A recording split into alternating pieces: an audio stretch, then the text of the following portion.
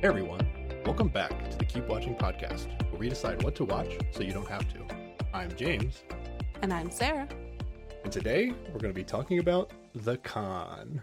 Sarah, you get into any good cons this week?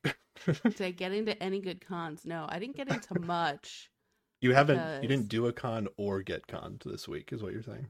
No, that is correct. I failed at doing a con, but was successful in avoiding being conned. So, You failed kind at of a doing wash, a I con. guess. Like you tried Well- and you failed, or you just didn't try?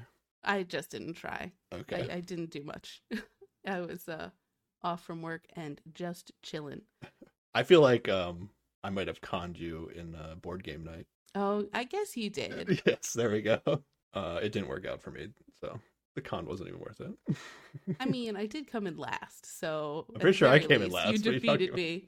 I didn't even No, say no, my score. It was so low. Oh, well, okay. Then What was your maybe. score? Do you remember? It was like 31. Oh, you got last place. Damn, that's bad. I conned you real good. Yeah, you did. All right, Sarah, what's going on?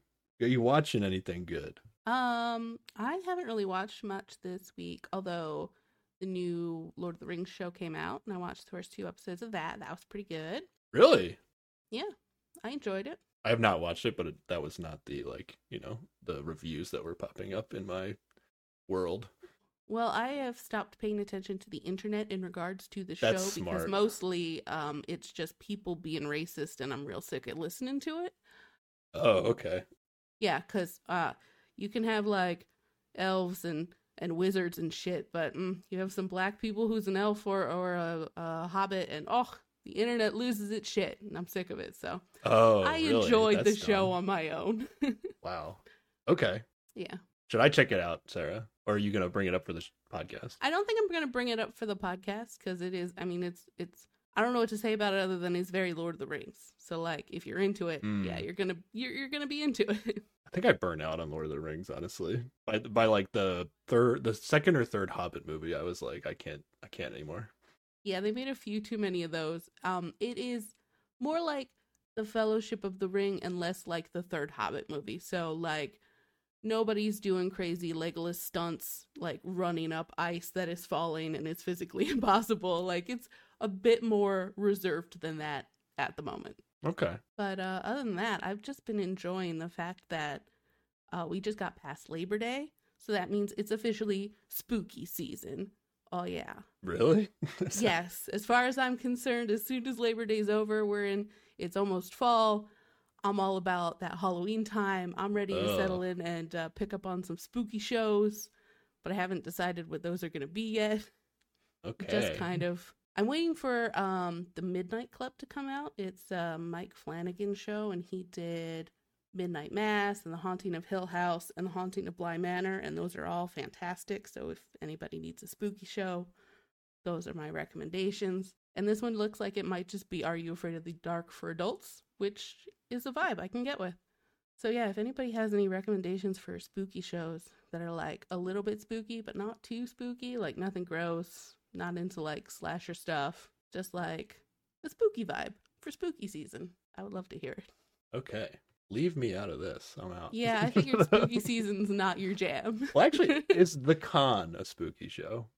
I mean, yeah, there is a certain spookiness to what people are willing to do to other people. Yeah. I would say, I was going to say this later, but I think if you like binge watch The Con, you're not going to be in a good mental state after watching. Oh, yeah, You're just you're gonna be going to like- feel bad. You got to come back with a Ted Lasso type show to like really balance out your faith in humanity. Yeah. You're just going to be like, man, I don't trust anybody anymore. Everybody's out there to get me.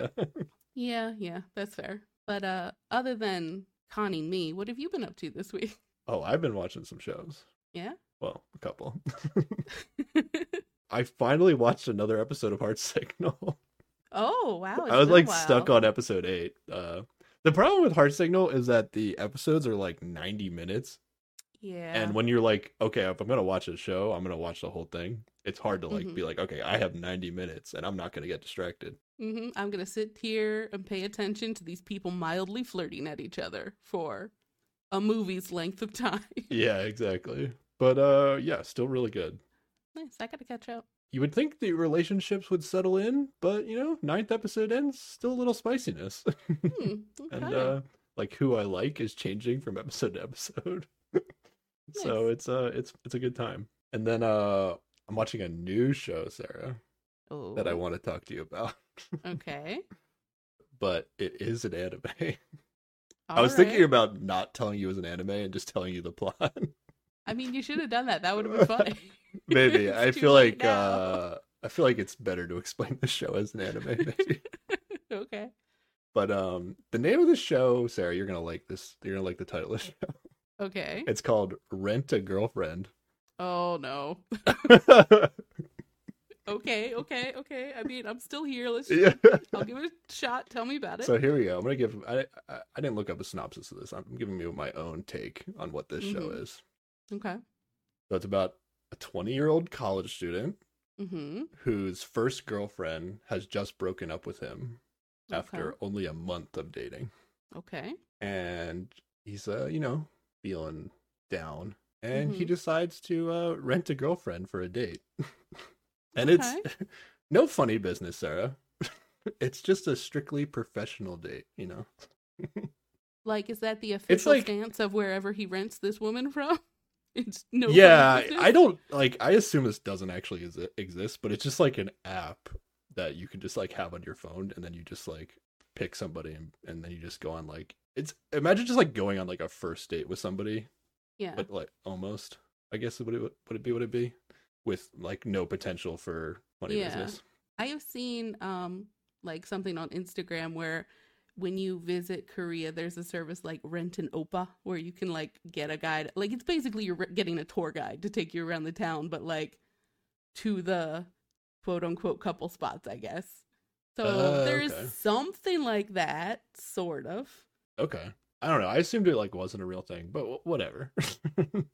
Whether or not. But what happens is that through a series of unfortunate events, he Mhm. ends up introducing this rent-a-girlfriend to his family as his real girlfriend.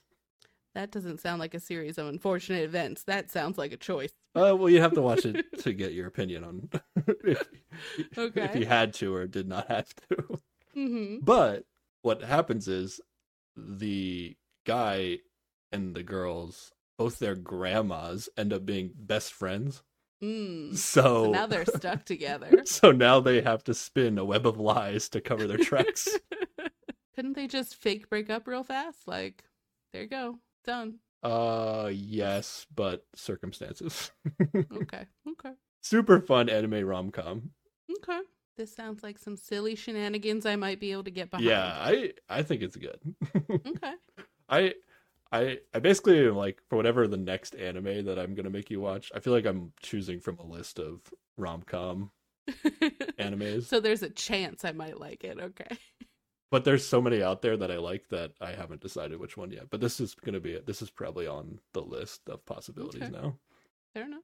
And then do you want to talk about our first Twitter poll Oh, yeah. that we talked about before the podcast? By the time anybody hears us talking about this Twitter poll, it will be 2 weeks after the Yes, Twitter poll that's- was originally put up. But Yes. we don't have a better solution for this yet, so that's fine.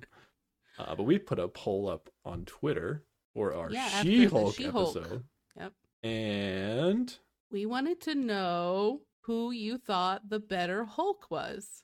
well, let's get specifically what the question was. Was that not what the question was? The I'm question not was, looking at it which right Hulk has the higher power level? now. Oh, I forgot you made me put the power level stuff in there. Yes. And the two options we put in were Smart Hulk and Jennifer Walters, because the Jennifer Walters Attorney at Law did not fit in Yeah, the I length was very requirement. sad at Twitter for not letting me. We didn't want to put Attorney at She-Hulk Law. as the option, so we put Jennifer Walters. But yeah, results are in, Sarah, Yeah. and Smart Hulk has won with I'm so 67% of the vote. I was really rooting for She-Hulk Attorney at Law, but sadly. Are we just pretending that we didn't get more than we only had 3 votes for this We poll? got 3 votes. That's true, yes. So I voted for Smart Hulk. You voted for Jennifer Walters, and then one other person. You know who you are out there because we actually we don't know who you are. But if you listen to this, you know who you are because only one person did. They voted for Smart Hulk. So that's this person has spoken, and yeah, the weight of their vote is such that they were the decider. Yep. But we put up the new question for Cobra Kai. Yes. And within minutes, it already had like, what was it, like 8 votes or something? So yeah, something like that. We're going to have a better sample size for Cobra Kai next week. Yeah, that'll be good. But are you still watching She-Hulk, Sarah? Oh, yeah. Okay. She-Hulk's great. I forgot to mention, I've been keeping up with She-Hulk. Have you been keeping up with She-Hulk? Yes. Very good. Very good show. I love this last episode. It was great. Tie-ins that I didn't expect or even really remember from the MCU. So, yeah, I am looking forward to the rest of it. Megan Thee Stallion in it. It's great. Oh, yeah, Megan Thee Stallion. So good. That's all I got. Cool. So are you ready to talk about the con? Yes. And before I give my breakdown, Sarah, I wanted to ask you, do you think you are a connable person? Yes. Yes, okay. I mean, we have already established that you conned me this past week. I mean, it was pretty low stakes, but yeah. Yeah, but there we go. I mean, I do try to, and see, now I just feel like I'm asking the internet to con me. But I tend to hope for the best in people, I guess. So, like, if you start out on my good side, I'm probably inclined to trust you to a certain extent, you know? Yeah. So that puts me at risk right there. I think if you don't answer yes to that question, then you are like the most susceptible to being conned of anybody. That's true. Like admitting that you are connable is the first step in minimizing your chances of being conned. I think that is fair. And like for me personally, like the biggest con, I don't think like, you know, I'd fall for like a massive con, but like the biggest con somebody could like pull on me if they just wanted to mess with me would just be like pretend to be like casting for Survivor, you know? Yeah. And like make me like fly somewhere to do like an interview and then it's like not real or something. You're so easily kidnappable. Yeah. I mean, like, you know, I'd like do some sort of check, I would hope, but you know, my desire to be on Survivor might be so big that I might overlook a few red flags. Because there's like an exact episode of this in the con where like these Hollywood people that were like coming up in the business who were like looking for their big break were like being asked to like fly to Malaysia for like a movie or to like work on a movie, and then when they get there they're just like not greeted by like anybody. But it's similar to what I think I'm susceptible to. See, now I gotta go watch this episode because I need to know what anybody got out of making them fly to Malaysia. Oh, yeah. A pretty wild episode. Got me intrigued with so little information. And then I was going to ask you if you've ever actually been conned before. Nothing big, I mean, technically, like... Yeah, it depends on what you define a con versus, like, a lie. Like, falling for a lie. Yeah, like I mean, definitely, like, there was a guy who had a girlfriend that I didn't know about, and that felt like a con. Oh, really? Yeah. Okay.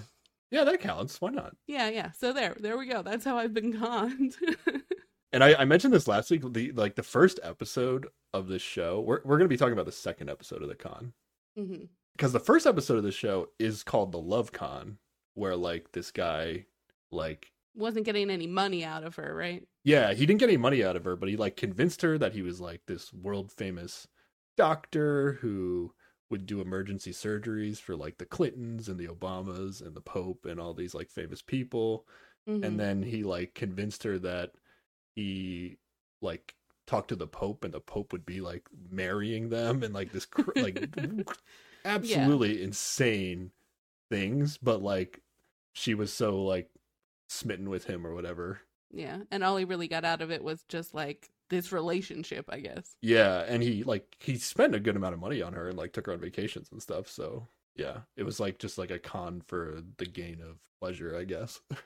But so what about you? Have you been conned? Well, I was gonna say I've watched the show Lost, so yeah. Many people have watched that show. If you've watched that show, you've been conned. But no, I don't think I've been conned as big as that as your example now. Trying to think. It's okay. I don't think cons are valid cons, maybe, I guess. Big or small. I mean, some are worse than others. Okay. Well, yeah, When you get in today's con. That's true. Today's con doesn't seem so bad until we get to the end. Like, I'm going to warn people, like, this gets a little dark towards the end of this story that we're about to go through. Mm-hmm. But we're going to do it. Yeah. Here's what the show is that we're talking about. It is an American true crime television series that premiered on ABC in 2020. Okay. And I think it's in the middle of airing season 2 now. Uh-huh. I did not look up what day it actually airs. I just like randomly caught it on TV once, and then I've just been watching it on ABC.com. Yeah, so it's on ABC, and the narrator is Whoopi Goldberg, which I think she does a pretty good job on this. Yeah, she does a good job. I've forgotten that you had said that, and then when I sat down to watch it, I was like, "Is this Whoopi Goldberg?" And I was like, "All right, excellent." And I'll give the quib here. It says the series explores stories of people taken in by claims and promises that proved too good to be true, revealing how the victims were fooled and the cost of their false trust. The series also features interviews with people caught up in the cons, victims, eyewitnesses, law enforcement, and in some cases, the perpetrators themselves. We, in this episode, unfortunately, do not get any interviews with the perpetrator, right? We get some videos of her, though, which I have some things to say about. Oh, okay. But I'll wait we get some there. social media posts from her that are interesting. But yeah, that's it. Basically, every episode of the show is like its own story, so you don't have to watch them in order. But yeah, some of the episodes are like more popular things, or at least things that I'd heard of before, but maybe I didn't know like all the details of them. So it was interesting to see the details for those episodes. One of them was the Varsity Blues college admission scandal, where this one guy was using like coaches and colleges to like get people into schools that like didn't even do the sport for that coach, basically. And he was like faking test results and stuff. Pretty interesting stuff. And then another episode was the Fire Festival. Yes. Which a lot of people have probably watched either like the Netflix or Amazon Prime documentary for that, and probably know a lot about it already. But I had never seen the details for it until watching the con episode of Firefest. But those were the two that jumped out to me. I think they're early on in the series too, if you do watch them in order. Okay. But yeah, any thoughts, Sarah, before we start recapping episode 2 of the con? Well, if I can talk about the name of this con, sure. It's called the Heiress Con. And the first thing I thought of was not too long ago, Netflix came out with a show called Inventing Anna, which is about a woman who did con a bunch of people by pretending to be an heiress, although a German heiress in that case. And so at first I thought it was going to be about that, but it wasn't. It's a different heiress con. Oh, that was also like a documentary? No, that was like dramatization. Oh, okay. But it was based off a true story. Yeah, based off a true story. Maybe not all the details were exactly 100%, you know how that goes.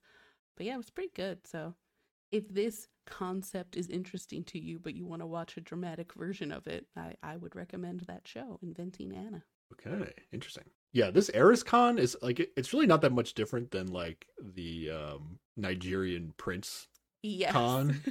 Except she's like in person. Yeah, it's like if you're getting conned in person by somebody claiming to be a Nigerian prince. Yes. It's pretty good. There's actually an episode later in the series about the somebody pretending to be a Saudi prince who ends up being from like Michigan or something. Oh, okay. But yeah, let's get into the con. How do we start? We start with shots of scenic, beautiful Ireland and castles, and Whoopi Goldberg talking about distant lands, and then we see a woman doing an ice bucket challenge. Oh, that's like right in the beginning. That's right in the beginning. Yeah. And that is Mayor Smith, the subject of this con. Yes. Or the perpetrator. The perpetrator. Of this con. Yes. But Whoopi Goldberg sets it up as like she has like fled her Irish family for the glitz and glamour of Los Angeles. That she's this story is going to take place in LA, and they do like kind of a montage of all these interviews that we're going to see later in the show, but they get like the hype going. Hmm. One of the interview people says, "Oh, I thought she was like the most interesting woman I've ever met." And this is like if you watch like all these the con episodes, like I feel like this line comes up so often where like, Oh yeah. oh, that guy was just like so charismatic, and he reminded me of like those Dos Equis commercials where they have like the most interesting man in the world. So I think the moral of the story already is don't trust interesting people. Hang out with some boring people, and you'll be safe from cons. Yeah. Yeah, I would say like, like if somebody is like 100 times more interesting than anybody you've ever met in your life, it's probably Yeah. that could be a red flag. Yeah. Yeah.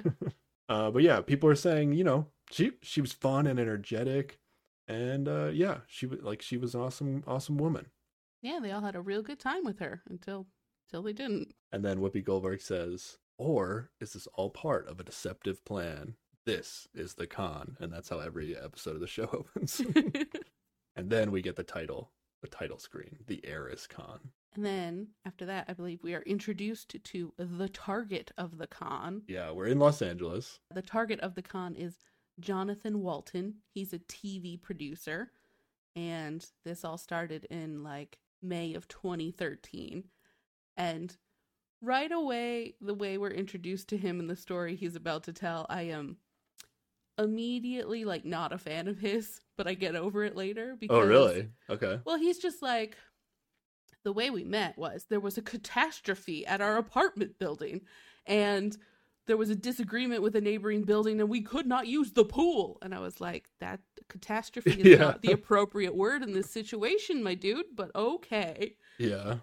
It seemed like, yeah, like he was like, probably like, the head of the HOA or something, so it was like his responsibility. So to him it was like a big deal. But yeah, so he to right this wrong, he started organizing the residents to get the pool access back. And at one of his events for that is where he met Mayor. And I have Jonathan, you said he's a TV producer. I forgot about that until I rewatched it. But he actually worked on at the time of this story, he's working on season 4 of Shark Tank. Yes. I have some things to say about Jonathan, but I think I'm going to save them for the end. Okay. In terms of, how he goes about everything. He's an impressive guy by the end of this, for sure. Yeah. As much snark as I'm giving him right now for his catastrophe with the pool, he does pull it around in the end, yeah. Yeah. So Mayor Smith shows up at this meeting about how to get their pool back. And I assume that she actually lived in this apartment complex. Yes, I think she did. Okay. But the way Jonathan describes her is that like immediately, like when she got there, she just started like almost like taking control and was very charismatic, and everybody liked her, and she like had some good ideas and all this stuff. Like basically she came out being like the MVP of the meeting, and was very she had a big impressive personality, and she was like trying to help, and so like immediately he liked her. And then Mayor's gonna like take Jonathan out for dinner. Yeah, him and his partner, they go out for dinner with her, and he's like, it was at a very fancy place, and it ended up being like $600 for dinner, and he was about to pay for him and his husband, but she was like, no, I'm gonna pay. And then she did, which I really thought it was gonna immediately be followed with a, oh no, I forgot my credit card, or oh no, some reason to scam him into paying. Yeah. But no, she paid from the beginning. It's the long con, Sarah. That's true. What's a couple $100 in the long run? I mean, she must have been scamming it from somebody else at the time is probably what was happening. Yeah. But then Jonathan's going to go on to explain that, these dinners would happen kind of regularly. And like very quickly, like Mayor and Jonathan almost become like best friends. Yes. He refers to her as his best friend a lot over the course of the show, and it seems to move pretty quickly. And I love it. He said like she had all these crazy stories to tell. And one of them was like her grandma taught her how to make and throw Molotov cocktails. And just like, sure, okay. Yeah. We never find out if that story is true. Well, I hope not. I guess it just like can't be, right? Because it's specifically about throwing Molotov cocktails at British soldiers. Yes. So yes. I think it's just a lie. Yes. But it's an interesting lie. Mm-hmm. Yeah. And then she's also gonna like explain as they get to know each other that she's had a falling out with her family in Ireland. In Ireland, Mhm. she talks about, and that's why she moved to L.A. Because Jonathan kind of knew she had like he noticed she had an accent, but he like couldn't pick up on what it was initially. But then once she said she was Irish, he accepted it. I don't know how good this accent was. Oh, I know how good this accent was. They show video of her talking later, and that's not a Irish accent at all. Oh, Like, okay, it's a okay. very bad, not anything accent. And everyone who believes she was Irish, I question their ability to distinguish accents. What if she was tainted by America and it got thrown off? I don't know. It's Oof. probably not something I would question. Oh, I would I'd just be like, 100% okay, you're question Irish and you that. don't have an accent. That's cool. Well, it's not that she didn't have an accent. She had a weird, not Janky? Irish Okay. accent. Like, who even knows where this accent is from? I would have been suspicious. Well, maybe not. She was buying me fancy dinners. Who knows? And then Jonathan's going to say again, Mare was the most interesting person I've ever met in my life, which up till now seems right. That seems fair. Yeah. Would this person be the most interesting person you've ever met in your life, Sarah? I'm I trying guess to think. I've met some pretty interesting people, I guess, but I also don't like. I don't know that I'm drawn to this type of interesting though. Like, Yeah, that's true. she might be Gotcha. too exciting for me. Yeah, that's true. Yeah. But Jonathan's not the only friend that Mare is making very That's quickly true. in her after moving to LA. We're going to get introduced to a few friends here. Who's the first friend you have, Sarah? Or did you write down all these friends? I did write down these friends. I'm just trying to figure out the appropriate pronunciation of Michelle, but with an A in the middle. I think it's Michelle. Michelle? Okay. I'm I gonna feel go like with it's Michelle with an I apologize if that's incorrect. But she said that, Mare was really fun and you could like do all the stuff that was fun, with her, but also like the stuff you weren't supposed to do, but was Yeah. still really fun, like she was that kind of friend. The good stuff and the bad stuff is what Yeah. Michelle said. And Michelle's one of Mare's friends. Oh, and this is when I wrote down the ALS Ice Bucket Challenge. Yes, here. this is when we see it again. Oh, we and see it this is again, when- yeah. Yeah, this is where we actually hear her talking afterwards, and I was like, that accent's suspicious. Yeah. And I think, like, I assumed they showed it here because Michelle was the one recording Mare doing Yeah. the Ice Bucket Challenge. So, like, they're close enough friends that Mhm. they're doing the Ice Bucket Challenge together. I feel like that's some level of close Is friendship. that a level of closeness? I've never been close enough with someone to do the ice bucket challenge with them. I don't know. Yeah, I don't know. But then the next person I have is someone named Fran, another one of Mare's friends. And Fran talked about how Mare would hold these St. Patrick Day parties that were like Yes. that she described as fun. Yeah, she was like, the first thing you would know about Mare is that she's Irish. And I was like, not if you listen to her talk, but okay. And she described her as very funny and smart. And she Mhm. would treat her friends to like all these gifts, like Lakers tickets and Yeah. other expensive things. She's like, you never had to pay for anything. And she was like, also really well connected and wanted to know like everybody. Or wanted everybody to know she was connected, I guess. Maybe that was what she said. And then we cut back to Jonathan, and he tells us that Mare works at a luxury travel agency called Pacific Islands. PacificIslands.com. But again, this is suspicious because like she's really, really rich, right? So why does she have this job? It's not a fancy job, really. I mean, maybe it's I a think- luxury travel agency, but like he tries to say that like she didn't need to work, but she wanted to interact with people all the time. And so, the best way to interact with people is with sales because that's never a nightmare. But sure. I mean, this job ends up being real. Yes. But I think it should be a red flag that maybe she is not. Maybe. super I don't think rich. this would red flag me. The way Jonathan explained it made sense for as they have described Mare so far for me. I But, guess. but you're right, It's I like, guess. I don't know. It wouldn't red flag me yet. I don't know. I worked in a movie theater and people are terrible. And Yeah, so but if for I a liked talking to luxury people, travel agency, though? I mean, maybe that's different. But like, if you liked talking to people, I don't think that in a sales capacity, that's the fun way to meet new people. But maybe it worked for Mare. I don't Yeah. know. And then we're going to cut to Elena, Who's a who is- coworker. a co-worker at Pacific Islands. And she also describes, Mare was sharp, bright, friendly, and a great salesperson, And super confident. super confident. We're slowly building up who is Mare Smith. I mean, according to these people, just like the best, Yeah. like amazing. It's amazing. And then we go back to Jonathan, our main target.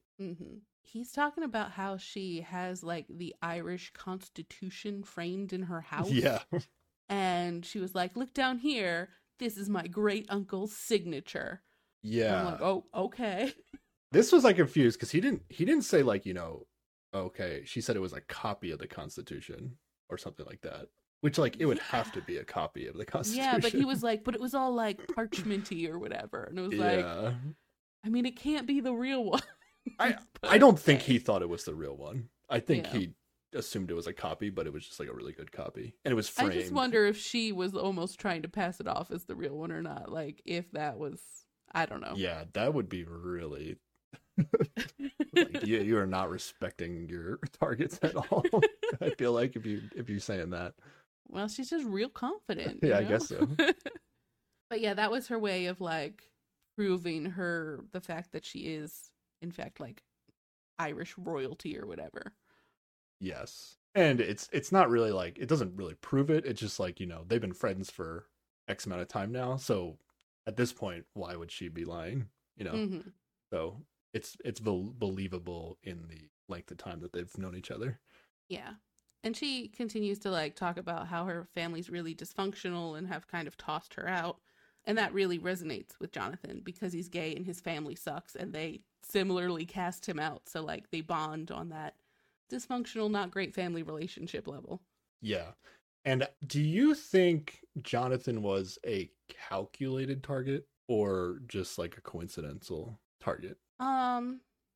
Well, calculated in that like she knew he lived in the building she lived in, so like that she can assume a certain level of money she could potentially get from him, right? And maybe she saw something in him when she met. Like I feel like everywhere she goes, she's kind of like, I don't know, Terminator scanning everyone, trying to figure out their weaknesses and who she might be able to like get close to and get money out of. So yeah, that's what I think. I think Mare as a con artist is more of like she like casts a wide net and then she just sees what kind of catches. So I don't think Jonathan was like, someone she researched on and like knew all his like backstory and all this stuff. Because there's an episode later in this series that's like a younger woman who would like specifically target like older like war veterans. Okay. And then like come up with specific backstories for herself that would like resonate with them. Like if their wife died of like prostate cancer, she would like tell them that she also had prostate cancer to like gain like insane amount of sympathy. And like, so that's like a whole nother level of like specifically targeting an individual. I don't think that's the case for Jonathan here. I think it's like a coincidence. I just think that was an easy in for, Yeah, it's like a coincidence that her story resonates with him, but she uses this same con like on multiple people. Yeah. So it's just like she uses the con and just sees who falls for it kind of thing instead of changing her con based on the person. And honestly, like people who don't get along with their like that, like so many people can relate to that, right? Like at least on some level, just like family troubles, like yeah. Nobody has the like perfectly nuclear little family where they're not going to relate to this at all on any level. Yeah. We'll talk about when we actually get to the execution of the con. We can talk about, how much would you have to buy in to actually go along with this. But let's keep moving. So Mare goes on to explain later, even more to Jonathan, that Mare's great uncle has actually died and left a 35 million euro estate to be divided among her cousins. Yes, so she's supposed to get 5 million euros, but her cousins are all trying to like ruin her chances of getting her share because, they're using the excuse of she's like not close to the family anymore, she doesn't live in Ireland. And so they're like constantly trying to like scam her out of her part of this inheritance. Yeah. And she goes as far to like show Jonathan texts from like her cousin Fintan. And I wrote down the exact text itself that they show on the show. And it starts with, "You blurred word. Yeah, so not a friendly text. Do you have a guess as to what these blurred words are? Motherfucker, I think is, or maybe there's something Irish that you would swear at people. Yeah, that's what I was wondering. I was wondering if it was like an Irish swear, because the rest of the text is, "You'll never get a bloody farthing. The day you left our family, you left our family's money." So Yeah. they use the term farthing, so I thought like, oh, who knows what this curse word is? But also, like, is farthing an appropriate term? And an Irish person would use? I don't know. Like, It's believable if you're like a if you guy don't from know, LA. yeah, probably. I'd be Yeah. like, oh, that must be an Irish thing. It like almost legitimizes it, even if it's not true. Yeah. I just wonder, like, how accurate her con was. Yeah. Like, not enough to go look it up right now, but, just a passing fancy. Yeah. So she's like literally showing texts from her family to Jonathan to gain sympathy from him. Yeah. And it's very much resonating with Jonathan because he, I don't, maybe not to this, maybe he's gotten texts from his family similar to this with respect to his homosexuality.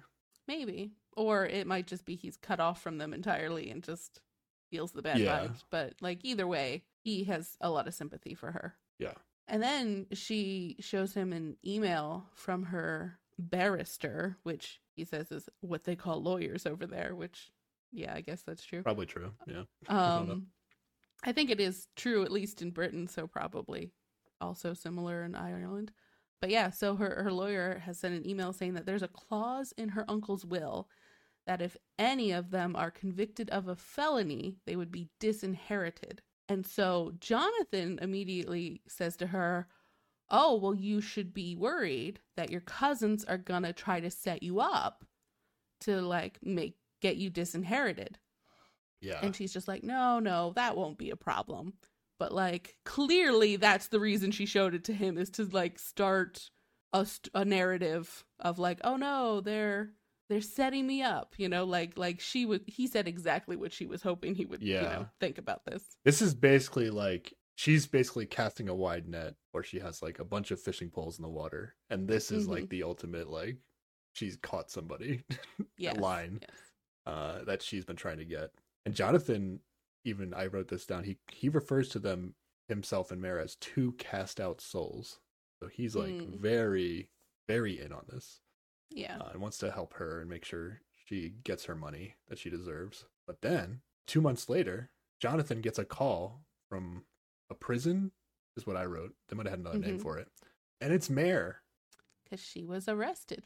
She's like, they set me up. You were right, Jonathan. Exactly, you were like right. Yeah. What's her bail? Her bail is like $4,200, I think. Oh, this is where when she's like, oh, they set me up. They like go to commercial. I wrote down like when they go to commercials on this show to set up. They do keep like the suspense going. Oh yeah, definitely on this show pretty well. But yeah, she says that her family has framed her for stealing $200,000 from her employer, PacificIslands.com. And at this point, like, Whoopi's narration is just really funny because she's like, Mare's inheritance would go bye-bye. Yeah. She has these fun, quippy lines throughout the whole thing.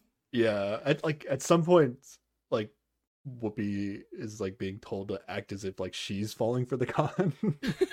Even though she's already set up that the fact that like this woman is the con artist and of course you shouldn't trust her. She's like, yeah. She has some lines sometimes that are a little weird like that. But Jonathan's like, I told you they would do this to you. You should have listened to me. It's like he's very like, oh, I'm so smart. I knew they were gonna do this. So smart. But at that same time, he's also very angry at Mare's family for doing this to her. And he's like, I knew she wasn't a thief.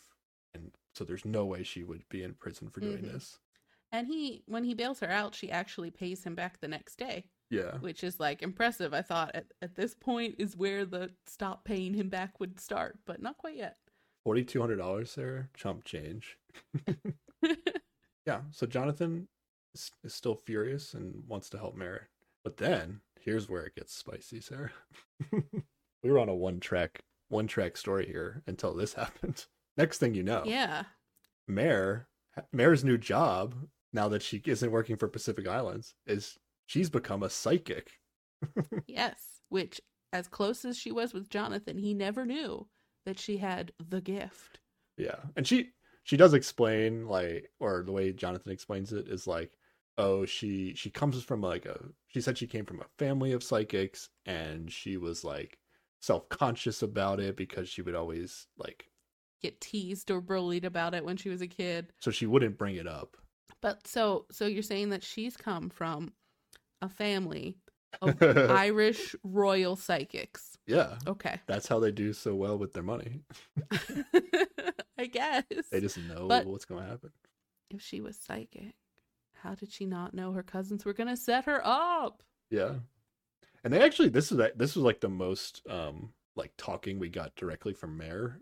It was like some sort of weird like confessional style video of her explaining her psychic gift. Like it was for like a TV segment or something. I couldn't really tell what it was for.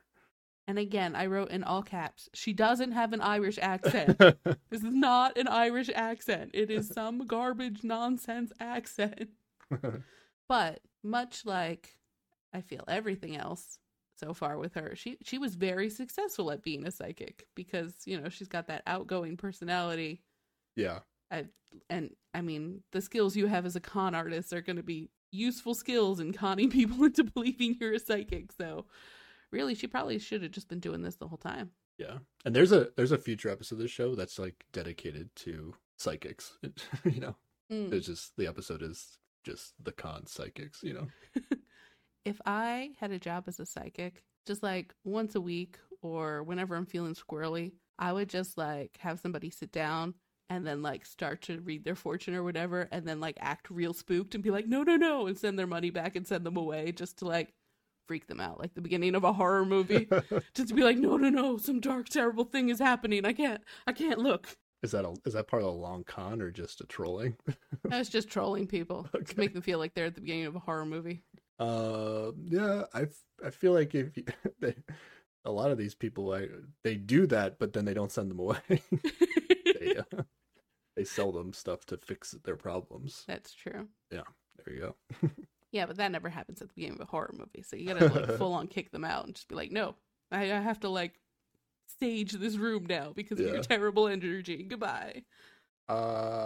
There's some legal discussion later in this episode where I'm going to talk about something that happened in the psychic episode. Okay. But we'll get to that when we get to that. Yeah, so we cut back to Michelle, Mare's friend.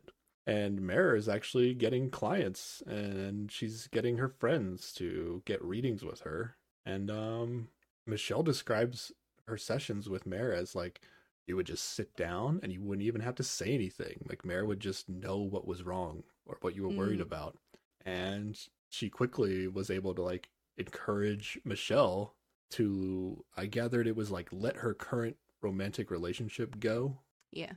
So Michelle thought Mare as a psychic was very helpful, and and went on to like recommend Mare to her friends and her family members, and those friends and family members, she said, like all had multiple sessions with Mare as a psychic. That's where those crazy. Connections come into play. You get other people to bring in other people and just scam money off of all of them.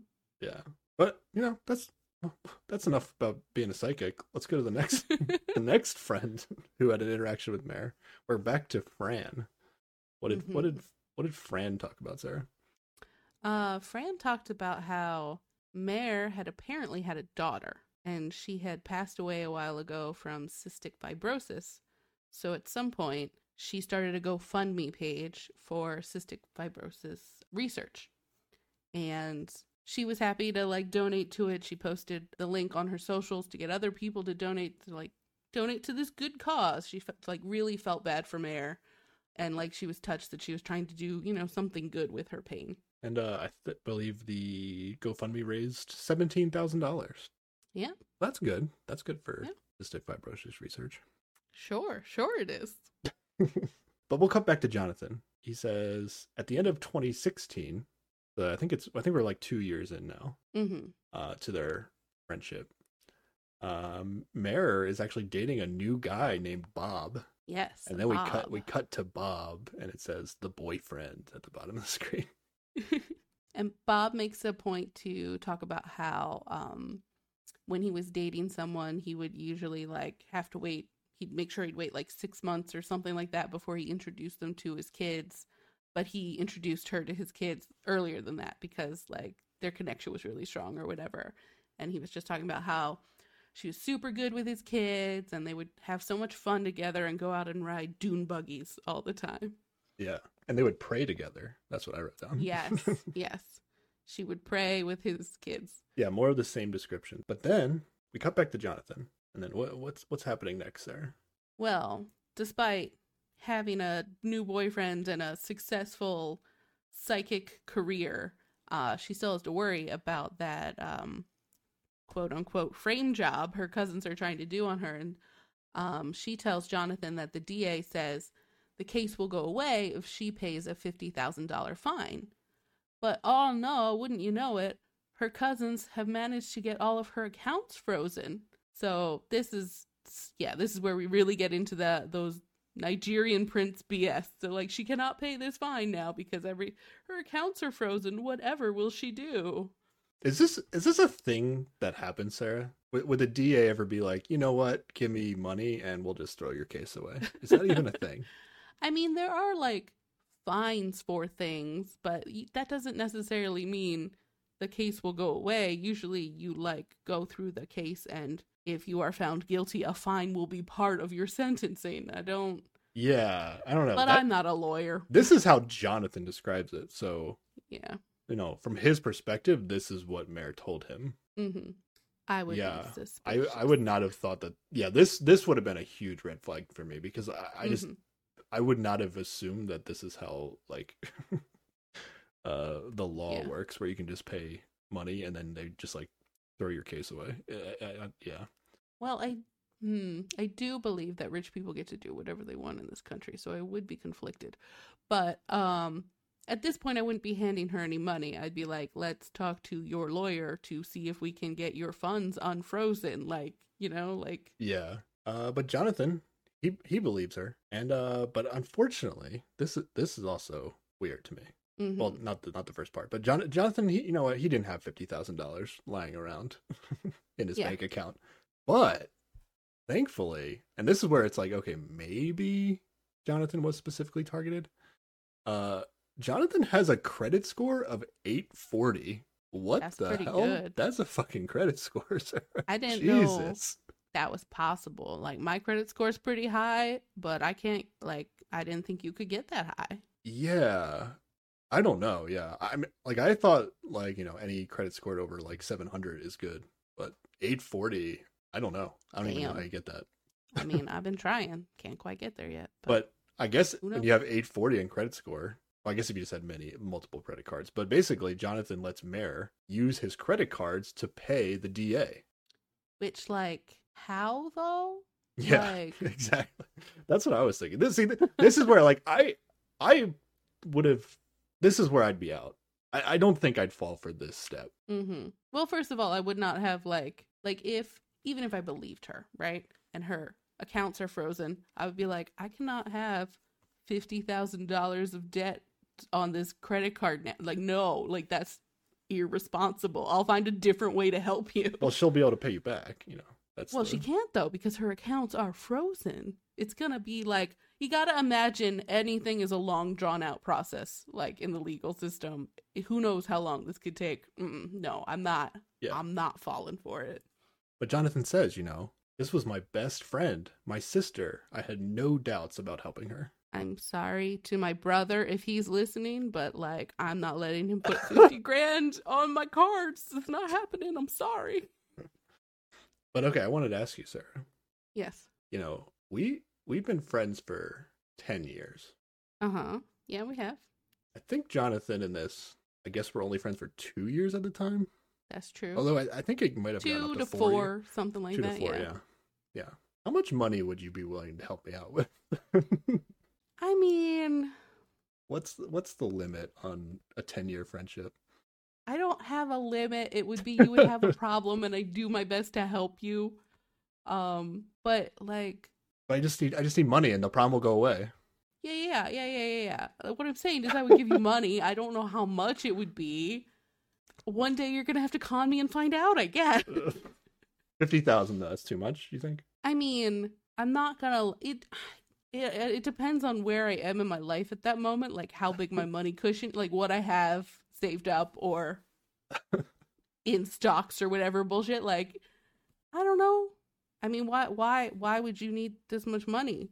Well, now that you mention are it, you murdering a person and got to get out of jail? I'm not. Like, that also depends. Like, have you turned into a terrible person and that's why you need this money? Like, there are variables. well, now that you mention I don't it, know. Uh-huh. I wrote that in my notes. Pretend to con Sarah, but I don't actually feel like doing it right now. I was gonna like come up with a whole story.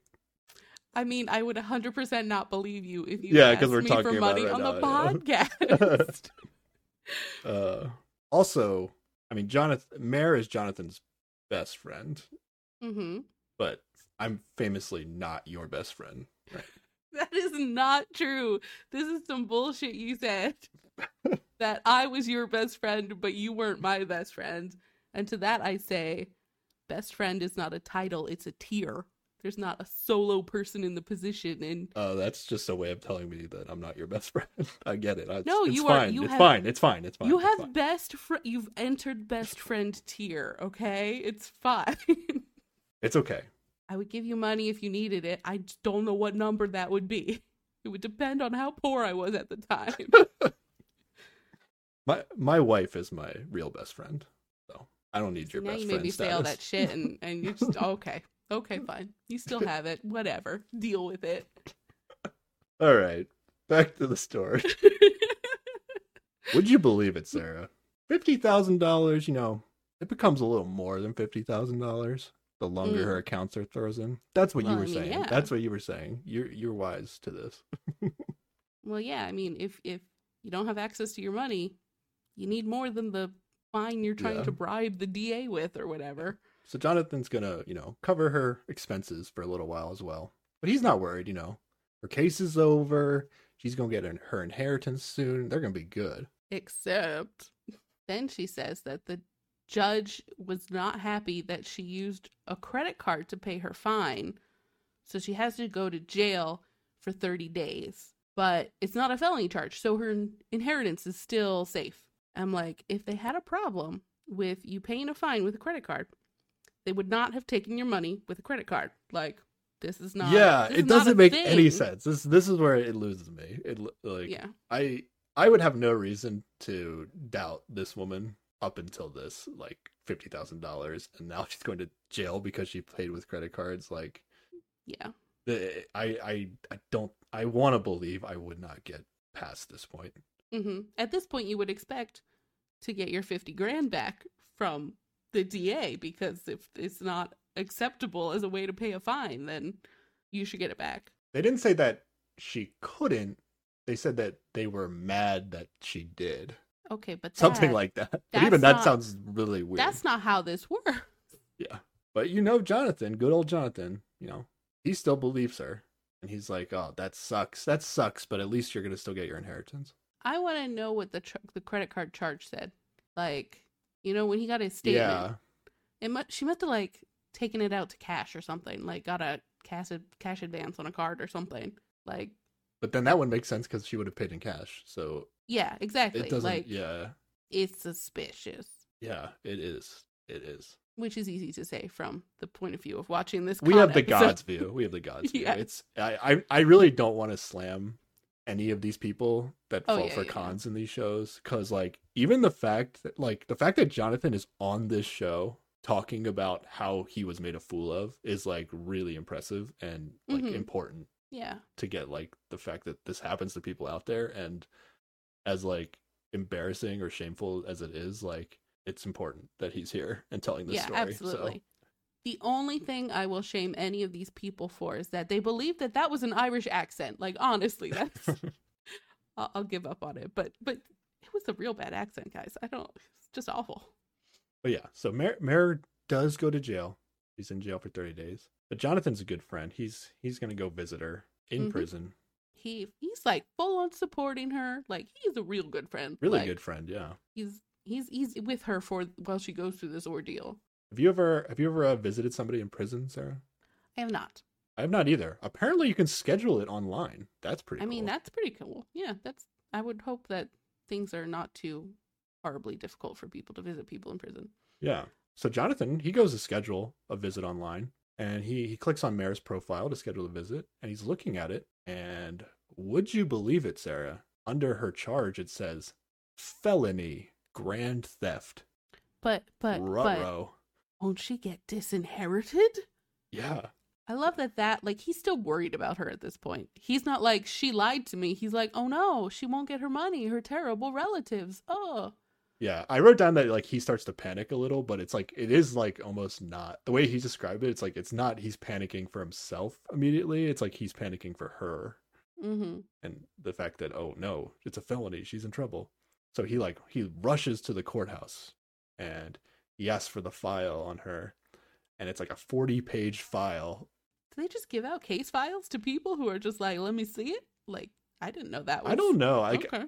I guess if you gave them like a good enough reason, which I guess He must have. he didn't tell them, like he explained the whole inheritance thing or whatever. But yeah, he basically yada yada and just was like, oh yeah, they gave me the pages. Yeah. But it's like a 40-page file, and he's reading through it, and would you believe it? It turns out Mare actually did steal $200,000 from her employer at Pacific Islands. It wasn't the cousin. It wasn't Finton. It wasn't her. Finn.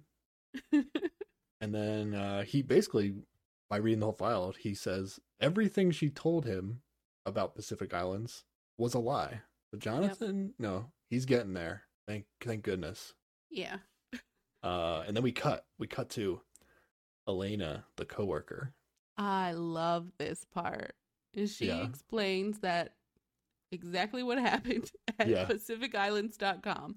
She said that Mare was out of the office for a couple days, and a client called in just to check that they had received their payment via PayPal. And she's like, that was a red flag. We don't take PayPal payments. They don't even have a PayPal account.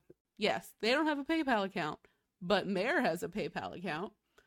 And so then like the next day or so, Mare comes back in, and the controller, who I guess is in charge of the finances, calls her in and is like, just really like kindly, it seems. It's just like, we're not sure what's going on with this account or where this money went. Could you help me figure this out?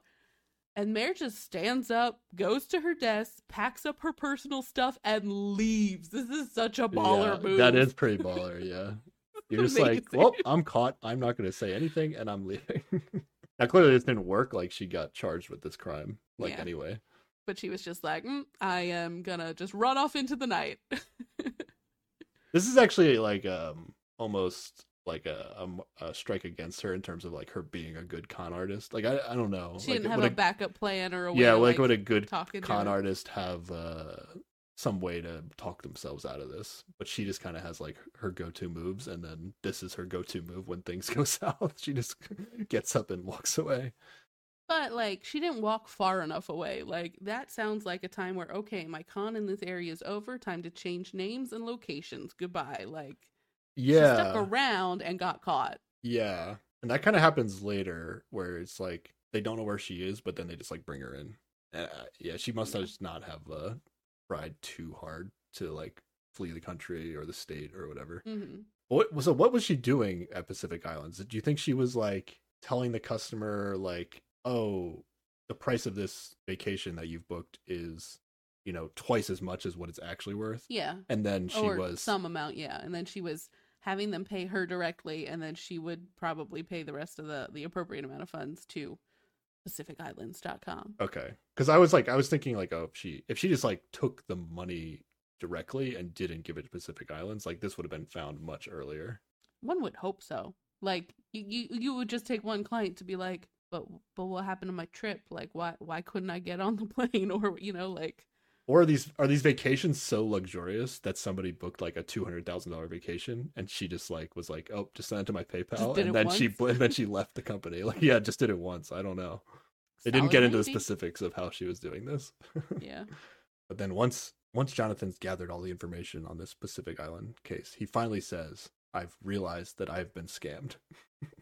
Yes. And she had managed to get about 70 grand out of him. Yeah, he says 70. Now this $70,000 number is going to go up later. Yeah, and I think like it also goes down later too. Like, yeah, and I want to just highlight that for like kind of like the wrap up when we're talking about this thing and talking about Jonathan. Okay. I just wanted to put a flag in that. $70,000. Yeah, I think that's an important number. 70 grand. Yeah. Yeah. And he's talking again about how they've been like super close for like 4 years, and just basically Jonathan is big sad. You know, he feels terribly betrayed. He doesn't understand how someone could do this to someone. He's having a rough time. It's understandable. Yeah. He basically has to go home to his husband and tell him the news, and he's basically just crying in front of his husband because, you know, what else can you do in that scenario when you know you've been devastated and ashamed so severely? So can't blame Jonathan for his feelings here, of course. Oh, absolutely. Yeah. It's a horrible thing to happen. And this is what I wrote down. Yeah, it takes a lot of courage to come on these shows.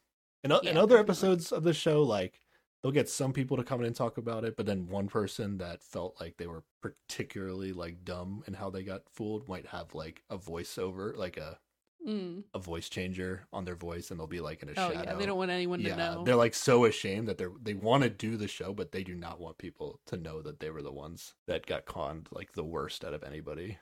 And then this is when we cut to commercial for the show, building suspense. Jonathan's finally figured it out. Yes.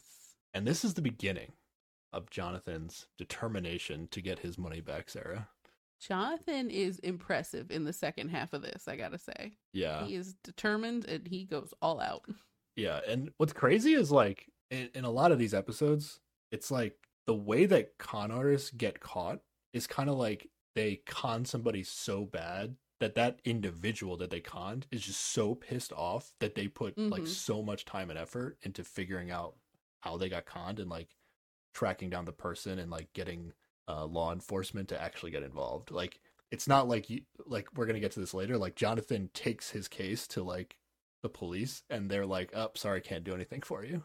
Yeah, basically, it's not illegal to scam your friends. Like, if your friends don't put the effort into like laying out everything. I don't actually know if that's true. So this actually comes up in the psychic episode of the show, where there's this like specific investigator who decided to like make it like his job to specifically help people that have been conned by psychics in particular. But is that different because that's like a business situation? Like, maybe, I don't know. I don't know if he was conned by a psychic or he just feels some sort of, you know, maybe somebody in his family was conned by a psychic, and he seems to have it out for psychics.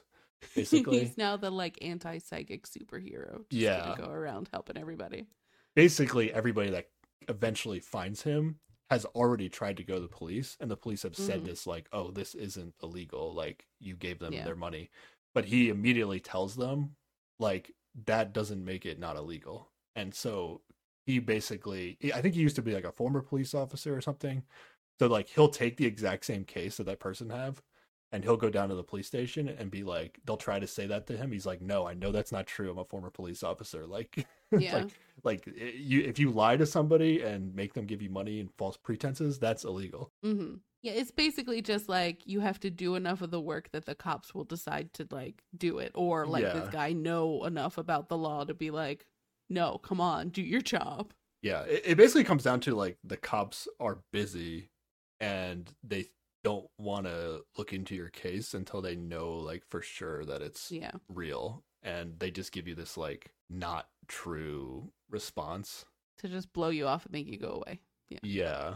There's another episode where the better approach to this would be in another episode, like I think the Department of Justice was getting involved, but the guy, the DOJ was like, "I believe you, but like until you give me like, you know, the exact amount of money that has been stolen over time or whatever, like you just like," he was like, if you do more research and come back to me, I'll take your case. But he wasn't like, "Oh, that's not a crime," you know? Like like telling the person it's not a crime when it is potentially a crime, I feel like is pretty terrible.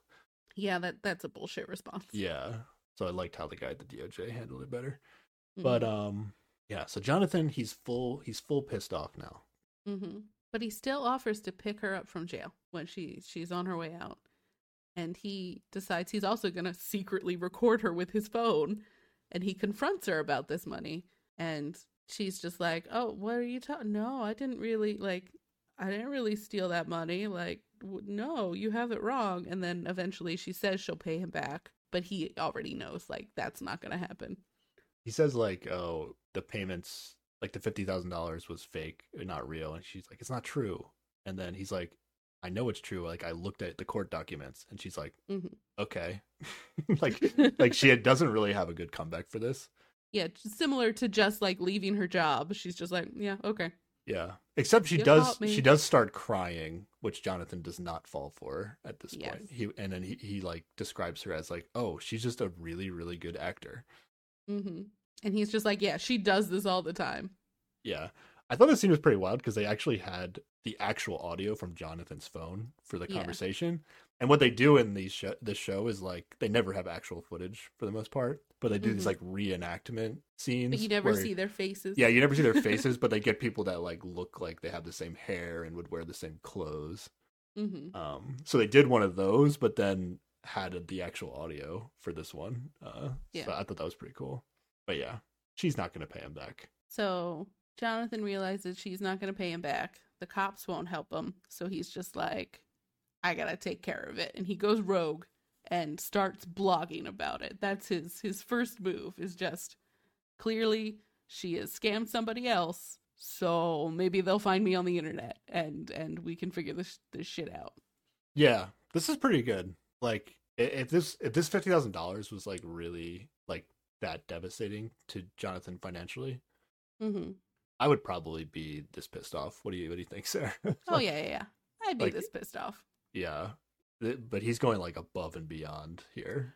Yeah, I don't know that I'd be effective about doing anything about it, but I'd be pissed off. Yeah, but that's what I'm saying. Like, would this become like your life vendetta or whatever? It's like, I mean, taking probably. This woman down. I do get real salty. Okay. Whoopi Goldberg describes Jonathan as going full Sherlock Holmes. Yes. Which, you know, he already knows who the criminal is, so it's not like maybe a little too much credit, but yeah. But yeah, he's got to find whatever proof he can to convince the cops to actually do something about it. Yeah. Did you mention the blog? Yeah, he started blogging about it, but the first blog he posts is a picture of her with Bob. And the boyfriend. The boyfriend, yes. And he doesn't know how to contact Bob, and he doesn't know where she's living right now. So he puts an explanation that he's like, I can't find this guy. His name is Bob, but this woman here is definitely scamming him. So if you know him, you need to warn him. Yeah. And he doesn't actually know for sure that Mare is scamming this guy, Bob. He's just kind of assuming it, right? Which is probably a safe assumption. Like, unless he knows that, like, she has also told Bob similar things that, I don't know. It's a little bit of a jump, but, you know, if you had a vendetta against somebody, you wouldn't really care. Absolutely.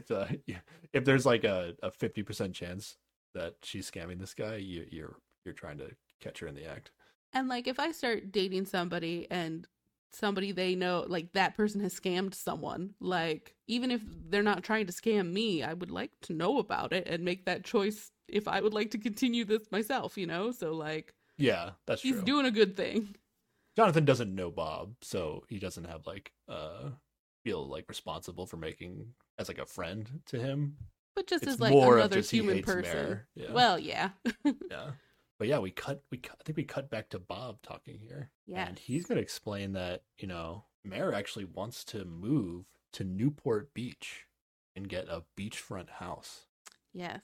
She was looking at a specific house that was $12 million. Yeah, she has her eyes on a $12 million house. And she like wants Bob to come check out the house with her, and she tells Bob to bring her kids. So her kids are getting like really excited about this awesome house. Oh, yeah. Yeah, so she's like... She sells them on it so hard. Yeah. And then Mare is going to suggest that Bob put his name on the house with her when she buys it, presumably, the idea. Yes, because it's like a family tradition from back in Ireland where they put each other's names on each other's houses, which this would sound sketchy to me too. I think what it was is that like they have some sort of deal worked out with her family that like they use the family money to pay for houses that you're living in is the idea. I guess. She's trying to say to him like, put your name on the house with me, like you'll get half of the house and it will be paid for by my family. But she also wanted him to put her name on the houses he has. Because then her family already would also pay for his house as well, I think is what she's trying to say. I don't know that I remember that part, but like regardless, it felt really weird and like Oh yeah, it was super I weird. would think that would be a sketchy red flag that Oh, hopefully someone absolutely, would it notice. would be. But I'm just trying to sell what the logic was.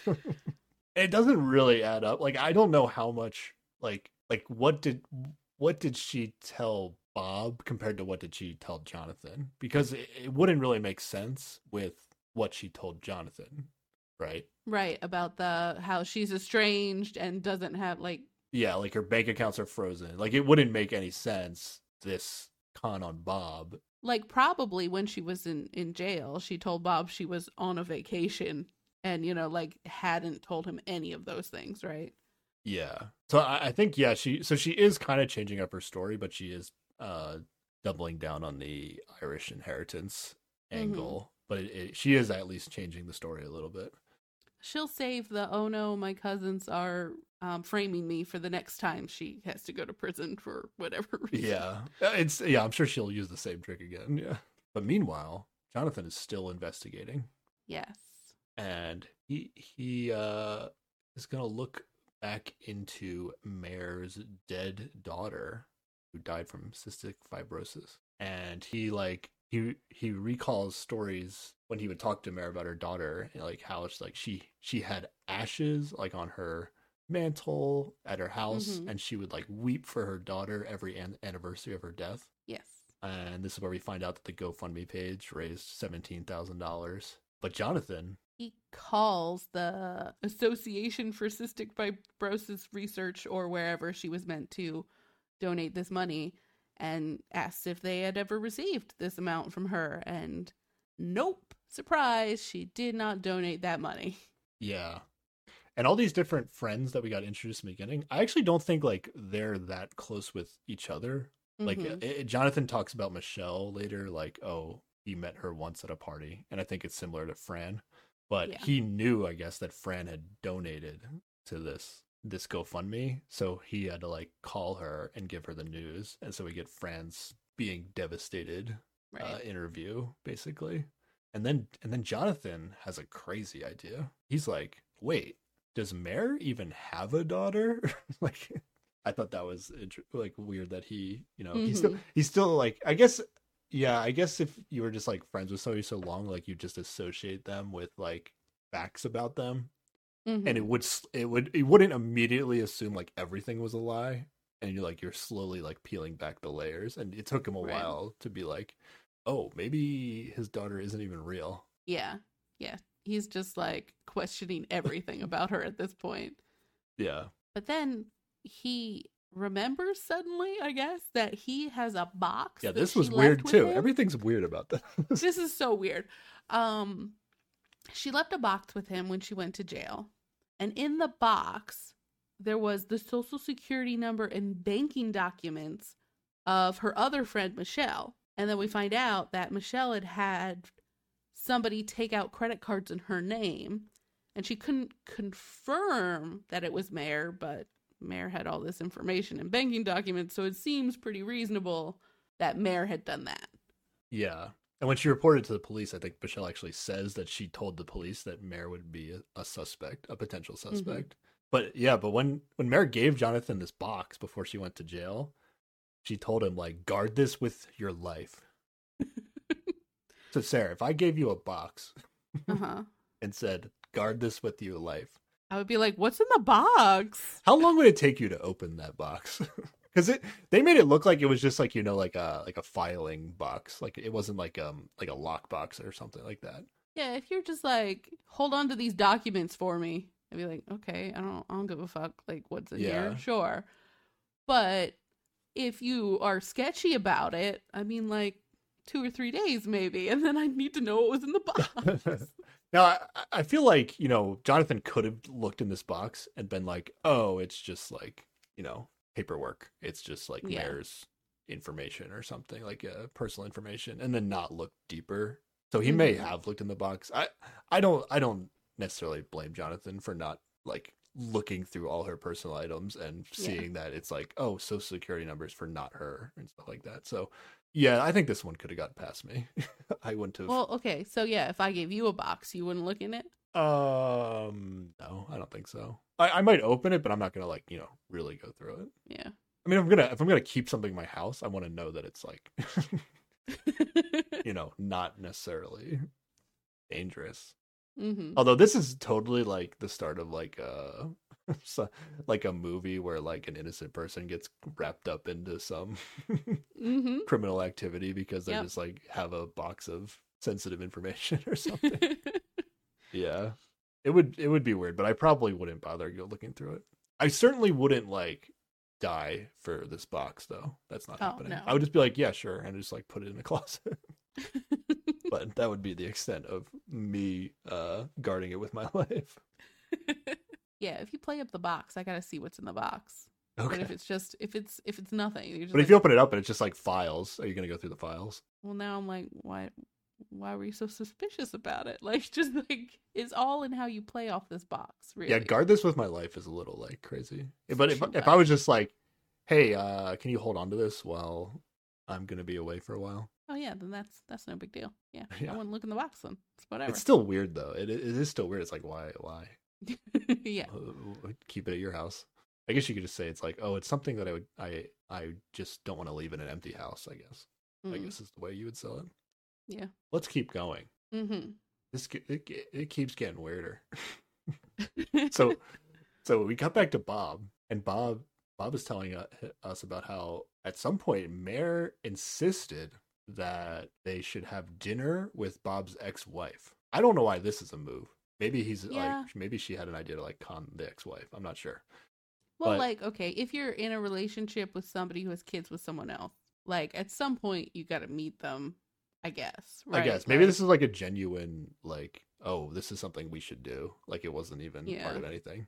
But this is the first domino that's not going to work out this for is a Mare here. bad move. Because they have dinner with Bob's ex-wife, and Bob's ex-wife does the thing that maybe a lot of people might do when they Everyone would do their partner's 100 million%. meet their ex-partner's new partner, and she just like goes online and like looks up information about this woman. She just Googles her, and guess whose blog shows up?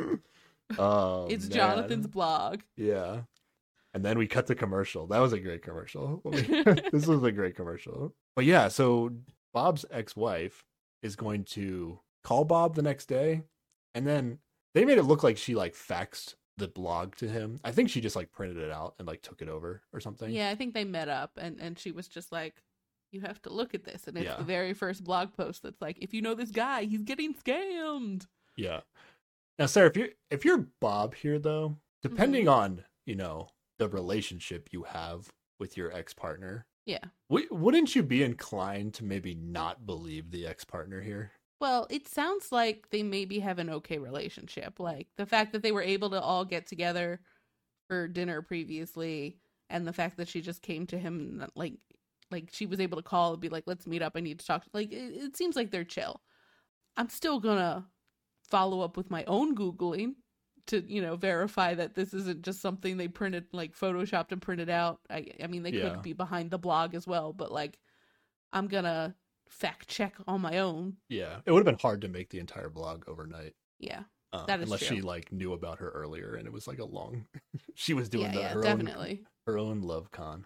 Mhm. But yeah, Bob, I would think there would be some hesitation on believing your ex-partner, but Bob made it seem like, oh, he like instantly basically believed Mhm. his ex-wife and almost immediately went and like confronted Mare about the blog. And Mare's just like, I can't believe you would believe them over me. And then she just walks out of the house and leaves forever. Yep, he never sees her again. That's Like, the move. that's her Oh, move. That's crazy. I got, I'm out. Yeah. Not even gonna bother coming up with an excuse. Yeah. Goodbye. She at least tried to get sympathy at the very, like, on the way out when she was like, I can't Mhm. believe you believe them over me. But yeah, but then after this, like, Jonathan's blog starts getting like more and more hits, and this is when it gets crazy. Yeah, other people who she's scammed have started contacting him, and they're like, sharing information, and then he has a revelation that he finds out that she's not Irish, she's American. And I'm like, I could have told you that she does not have an Irish accent. But he's getting stories from people turning up everywhere. He's got their stories from California, Florida, Michigan, Maine, New York. She's been all over the country, Sarah. She stormed out of a lot of buildings across the country after being found out. Now Jonathan is obsessed with this now. He's like, so like, I guess this would be very like, okay, this became like a vendetta. This was a vendetta, but now this is just like the most interesting thing I could possibly be working on in my life. Yeah. Yeah, like, yes, definitely. This is my crazy. new hobby is like figuring out this person who scammed me. Yeah. So he's going to talk about how he's going, he says, I went from like courthouse to read records about all these incidences with this woman. Yeah, turns out she's not Irish. Surprise. And then this is weird. He's gonna find out. I'll say this first. He's gonna find out like, oh, she had like a bunch of different names. Mm-hmm. I wrote some of them down. Like across the country, she was known as like Marianne Welch, Marianne Smith, Marianne Andel, Mayor Ellis, Mayor Clark. So she had like 5 different names that she took. Yes. Over the course of her cons, I guess. Mm-hmm. But then they cut over to Jonathan. One time, like, Mare gave Jonathan her email password, and he just now remembered it. Yeah, he just now remembered it. I wrote, what? In my notes, like, this is weird. I don't know. Yes, but surely she must have changed her password after, right? No, she did not. This is so weird to me. Like, yeah, maybe he just forgot that he knew the password at some point, or I don't know. It almost seemed like maybe they were like, the show was giving Jonathan credit for something that he didn't actually hack her email, but they wanted to, like, make Jonathan look like incredible in this story. I don't know. It seemed really weird. Or maybe he found it out at a different point, and this is just how the story has been. Like, maybe he that's remembered true, it pretty yeah. early on, and they just put it here. Yeah, maybe this him using the email was like too much to reveal, so they saved it for later in the show. Yeah, that's probably it. But I will say that she's dumb for not changing her password or like her name and moving away, or just giving her password out at any point. Like, yeah. So what we're gonna find in these emails is that, like, she basically faked all these emails that she was showing to Jonathan from her family back in Ireland. Yes, and the text. There is no Fintan. There was no Fintan. This screams Jonathan. And she's not an heiress. Like, it shouldn't have taken him this long to figure out that was true. So I think, like, this happened much earlier on in real life, and this is just the point they put in the story for a dramatic reveal.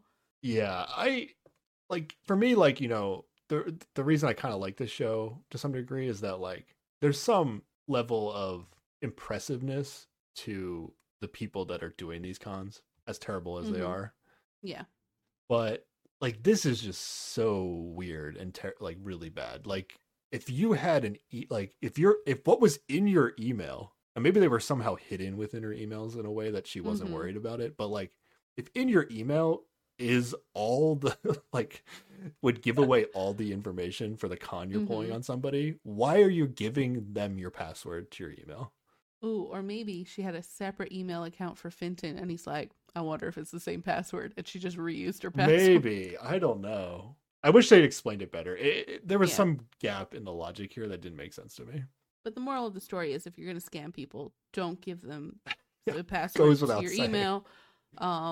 And change your email password regularly, and also change your name and move away. Like, I think she messed up on a lot of fronts right here. You gotta know when you've pissed somebody off enough that they're gonna, like, spend their whole time hunting you down on the internet. Yeah, I think there's just some, like, at some point, like, if you do this long enough, you just realize that, like, hey, nobody ever, like, I don't know how many people she's scammed in a similar way that she scammed Jonathan, but she probably has never been caught for it.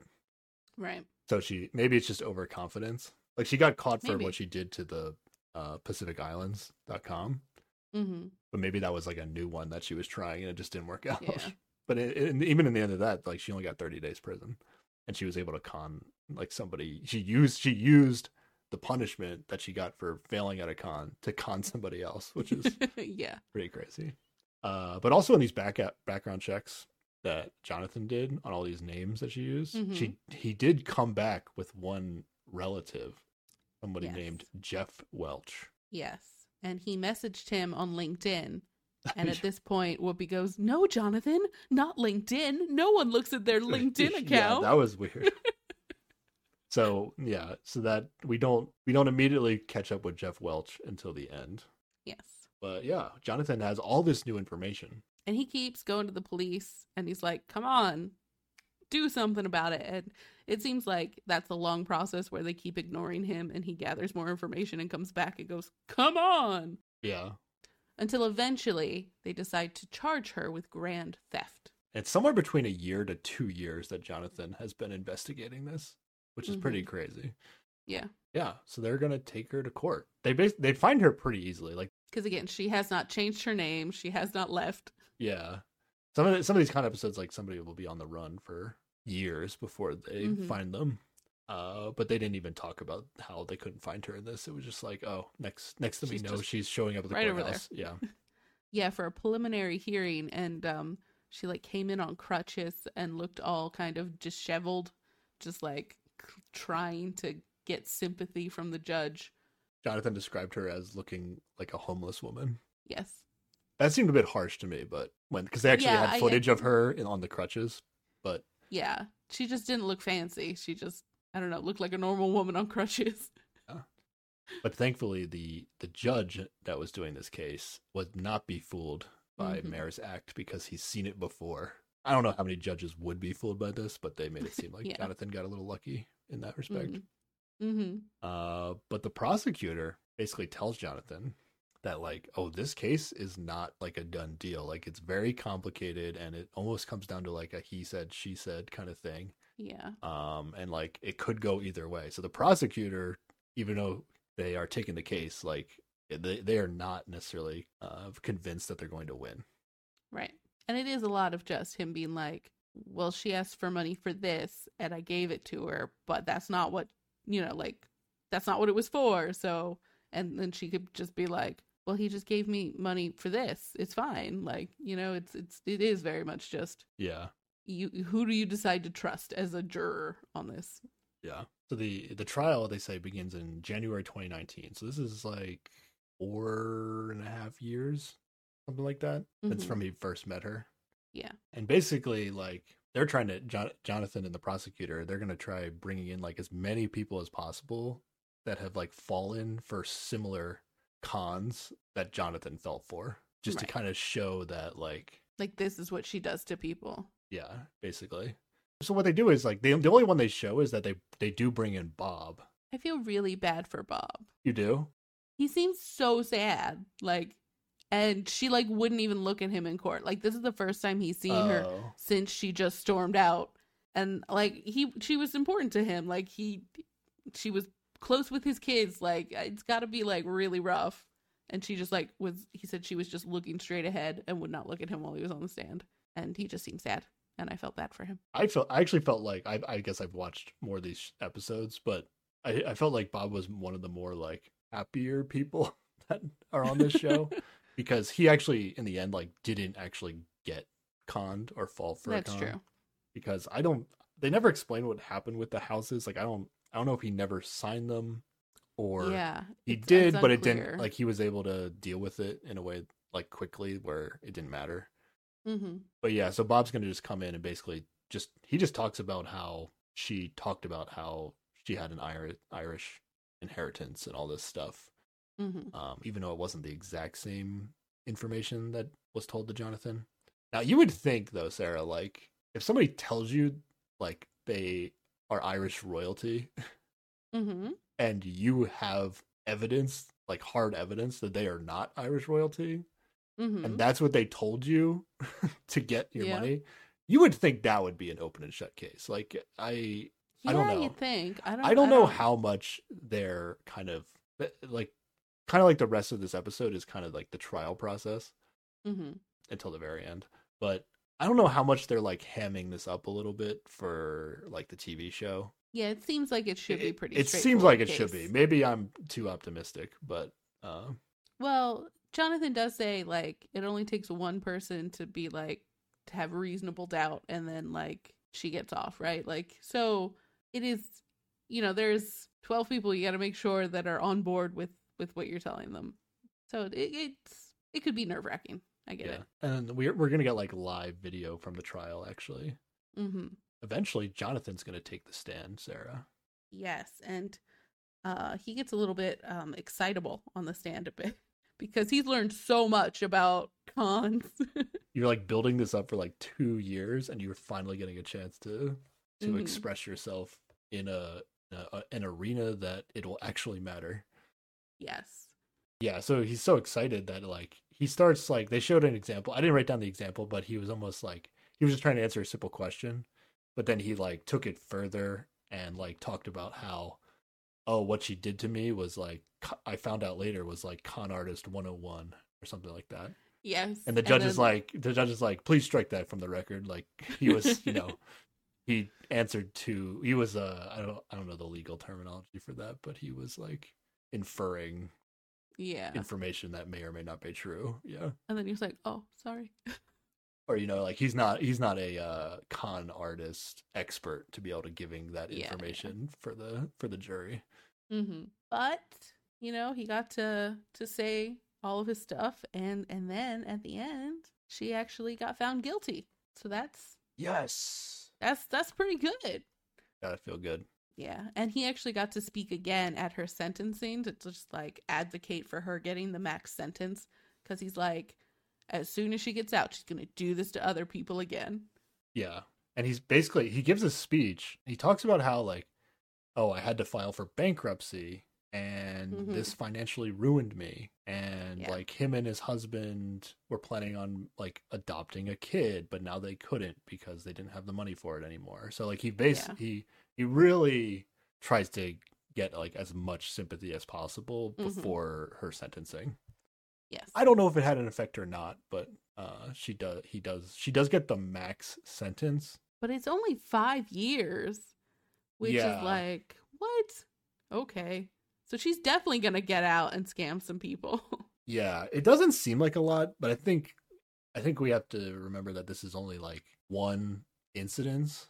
That's true. It's not for her entire history of scamming people. Yeah. It's just for scamming him. I think she would get, like, say she went to trial for everybody she's ever scammed and got 5 years. Like, I'm pretty sure it just, like, adds on, right? So she would essentially get, like, a life sentence or, like, 200 years or something like that. Insane. But she also had to pay him $60,000 in restitution. So he should get some money back, theoretically. Yeah, so he only got 60,000 despite saying it was 70,000 earlier. And then in his speech to the judge before the sentencing, he says he scammed her for nearly $100,000. So yeah, it depends on I think like he's just like, well, yeah, 70,000 is very nearly 100,000. Like he's just trying to make it sound worse to like really push for the max sentencing. But that line combined with like some of the other stuff he was saying, like financially ruined me and all like talking about how he couldn't adopt a kid anymore. I don't know. I would say that that's probably true. If he did like have to declare bankruptcy, like I don't think like any agency would like allow him to like adopt a kid. Like that stuff's really strict and difficult to navigate. That's true, yeah. And the bankruptcy, I was thinking like, anything he says in this speech before the sentencing like has no legal ramifications, right? So he can kind of like ham it up as much as he wants. But I guess like filing for bankruptcy would be like that would be on file. Yeah. But also he's hamming it up for like a judge who like knows the case and knows all the like evidence brought up. So like Yeah. because the judge is doing the sentencing. So like, it's kind of at a certain point like showing up on crutches and trying to get sympathy. Like the judge has seen shit like this and should have a reasonable response. Yeah. I was just going to bring up, like, maybe he's doing a little bit of like trying to con the con artist here. Like he's hamming it up a little bit just to make sure she gets the max sentence, which is totally something that like anybody would do in this situation. Absolutely. Yeah. But ultimately, like, she never took the stand during this trial. And so he wasn't really able to get closure. And he's still, like, big sad about this whole thing. Yeah, I feel him on that. I just watched, this show for 45 minutes. And I feel like I don't have closure either. Because I really, like, I wish there was somebody on this show that was, like, a con artist psychologist who could, like, explain to us, like, oh, how could this person have gotten to the point in their life that they decided this is what I'm gonna do, I just imagine she wants money, feels entitled to money, and is gonna take money. Like, she's good with people and able to, like, talk them into things, so that's the way she's gonna do it. Yeah, but there's so many good, like, other alternatives to use that skill. I don't know. Let's wait till we get to the end and then we can do some more amateur psychology discussion. Okay. Yeah. Where are we, Sarah? Midland, Michigan. And this is where, I guess, Jeff Welch did eventually check his LinkedIn account. He is her ex-husband. They got married kind of young and had a baby right away. But she did not apparently seem interested in being a mom or a wife, at least according to Jeff. Yeah, he describes it as like, everything was normal. Like when they dated, they got married, they got pregnant, and everything seemed normal to him. Mm-hmm. And then he made it seem that like almost instantly after the baby was born, he started noticing that like she wasn't that interested in being a mom. Yeah, this sounds like postpartum depression or something, that like was undiagnosed or unworried about, like that's what it sounds like to me. People don't talk about that enough, but like, yeah, it is. It's not all sunshine and rainbows after you have a baby. Yeah. Some folks have a real rough time. They never say postpartum depression here though. So they're trying to, I don't think the show was trying to say it was that, but it certainly could be a factor. Mm-hmm. So the daughter is actually real. Yes. It's a revelation that Jonathan had. Yes. And she did actually have cystic fibrosis. Yeah. And I think they say that the daughter was diagnosed at like 4 months old. Yeah, it was pretty early. But like, I guess Jeff and Mare split pretty early because she had minimal interaction with her daughter's life. Like, she didn't raise her. Jeff raised her. Yeah, they kind of yada yada over like the whole thing. This is where I kind of wish there was like some sort of psychologist to like kind of explain how could you go from like appearing normal to having a kid and then being like distant instantly. But so Jeff Welch is going to get full custody. Like they made it seem like it before the kid was even like 1 year old. Like that's how fast it was. Yeah. And the daughter actually is dead. She did die, but I think she lived to be 25 years old, they said. I think it was like 23. She passed in 2012. And they go back to the GoFundMe page, and the picture that Mare used, this is when it gets kind of like really sick. Like the picture she used in the GoFundMe page was like an actual picture of her daughter as like a teenager, I want to say. Even though like she never raised her daughter or had any interaction with her, she somehow like got a picture of her and put it on this GoFundMe page. And like, if the GoFundMe page is a scam, like it could have been a scam for anything. You could have used anybody's picture. You could have faked a different disease. You could have said it was a ant, or like it sucks a lot that like she used this actual real sad event. And this is where I just really want to know the psychology of this whole, like, the mindset of this person. But yeah, each victim that we've met, like all our friends and Jonathan, everybody, they're kind of going to go around, get some like final closing words montage. I only wrote down what Jonathan said, because this is kind of how, just watching these shows, if you watch too much of them in a row, this is how I felt. Jonathan was like, I felt like I could no longer trust anyone. Yeah.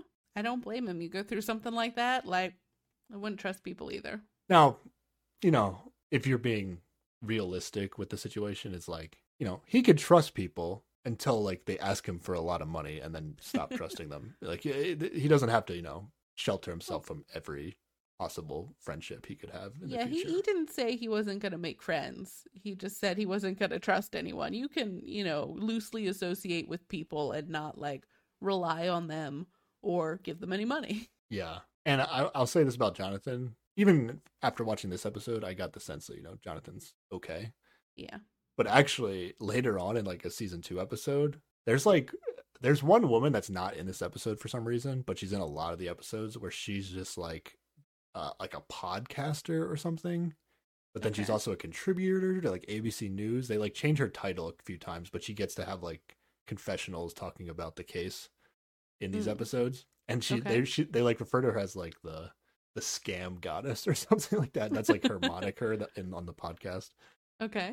So they bring her in, but then later in season 2, they not only have her, but in this one episode I watched, they actually bring back Jonathan. Really? Because like he also has a podcast about con artists now.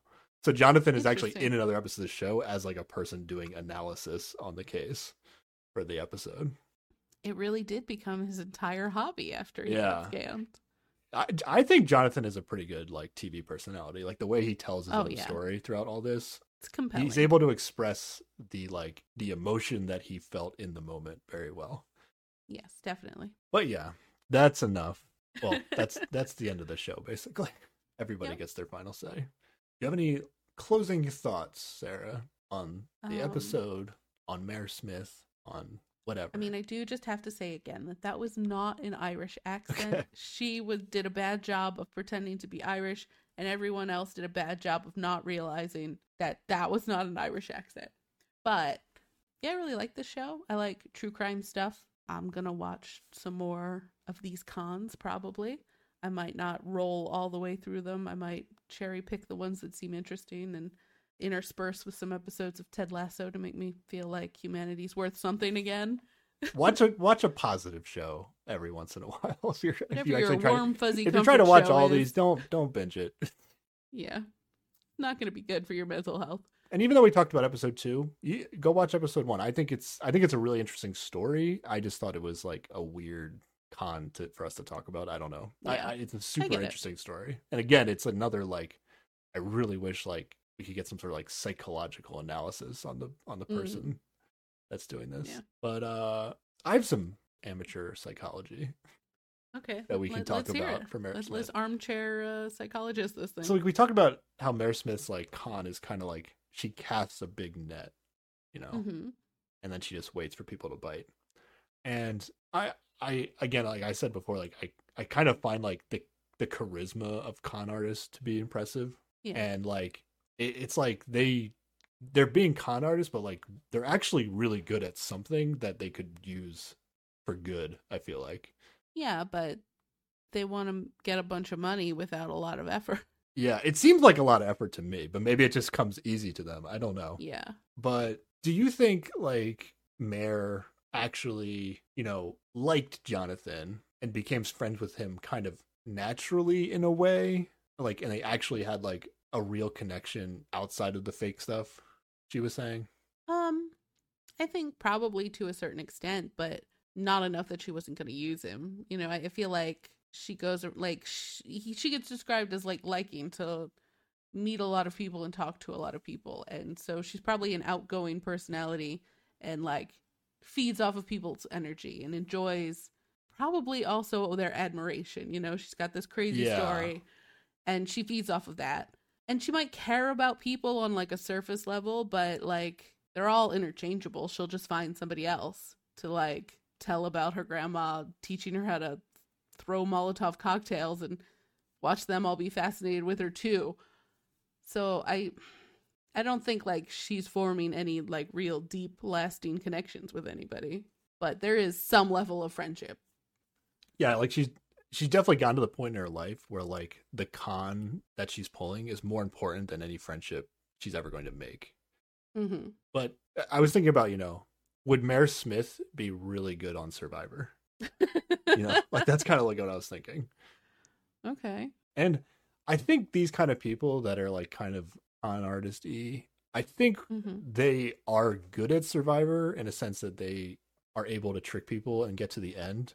But I think because Survivor has the whole like the people you vote out and betray have to vote for you to win the game in the end, they oftentimes will not Yeah. win in the end. So Mary would probably get like second place or something. Yeah, Like, and that's I think that's like kind of where Mare Smith would be, where she doesn't really have a backup plan after people like find out that she screwed them over basically. oh yeah, she does not make a graceful exit. The con becomes before any friendships, and that's kind of like Hmm. the mentality that like somebody would have on like Survivor. It's like, yeah, I'm gonna make friends with people, and they do generally make friends with people, but like they've already decided before they've gone on the show that they're going to do whatever it takes to win. So they betray like the people that they actually make friends with. And that's Yeah. kind of how I feel like Mare's cons worked. Like she wasn't really targeting specific people, and she did enjoy being charismatic and making friends. And then maybe she probably did hang out with Jonathan more once he like took the bait, you know. Mm. But I don't know. It's interesting. The psychology Yeah. of it is interesting. The difference being though that like this is then how she has to live her whole life, whereas survivor people can go home and have normal relationships again. Yeah, yeah. This is like literally like she's playing Survivor, but in real life. Like it's just like, Hmm. oh, like life is a game, and I'm just beating people at it. Basically, is like the mindset, Yeah. as opposed to like here's an agreed 39 days of playing a game together where we've agreed that we're going to lie to each other. Yeah. But yeah, I really wish like there was somebody to explain like, oh, this is what happened to her, because it's almost, and this is what I'll say about like her like kind of like not taking another alias and leaving LA, and then like she shared her email with Jonathan at one point. It almost made it seem to me like she had almost had enough at some point, and she was like not trying as hard, and maybe like I don't know, was Oh, just gonna get maybe. caught. But she doesn't plead guilty in the end. She like goes through Yeah. the process of the trial, so that's a little different. There's like another episode where it might have been like a Ponzi scheme or something that this guy pulled, Hmm. and he was basically able to like elude the law for but forever by just running. But then eventually he's like caught, and then he's just like admits everything. Like he doesn't try to yeah.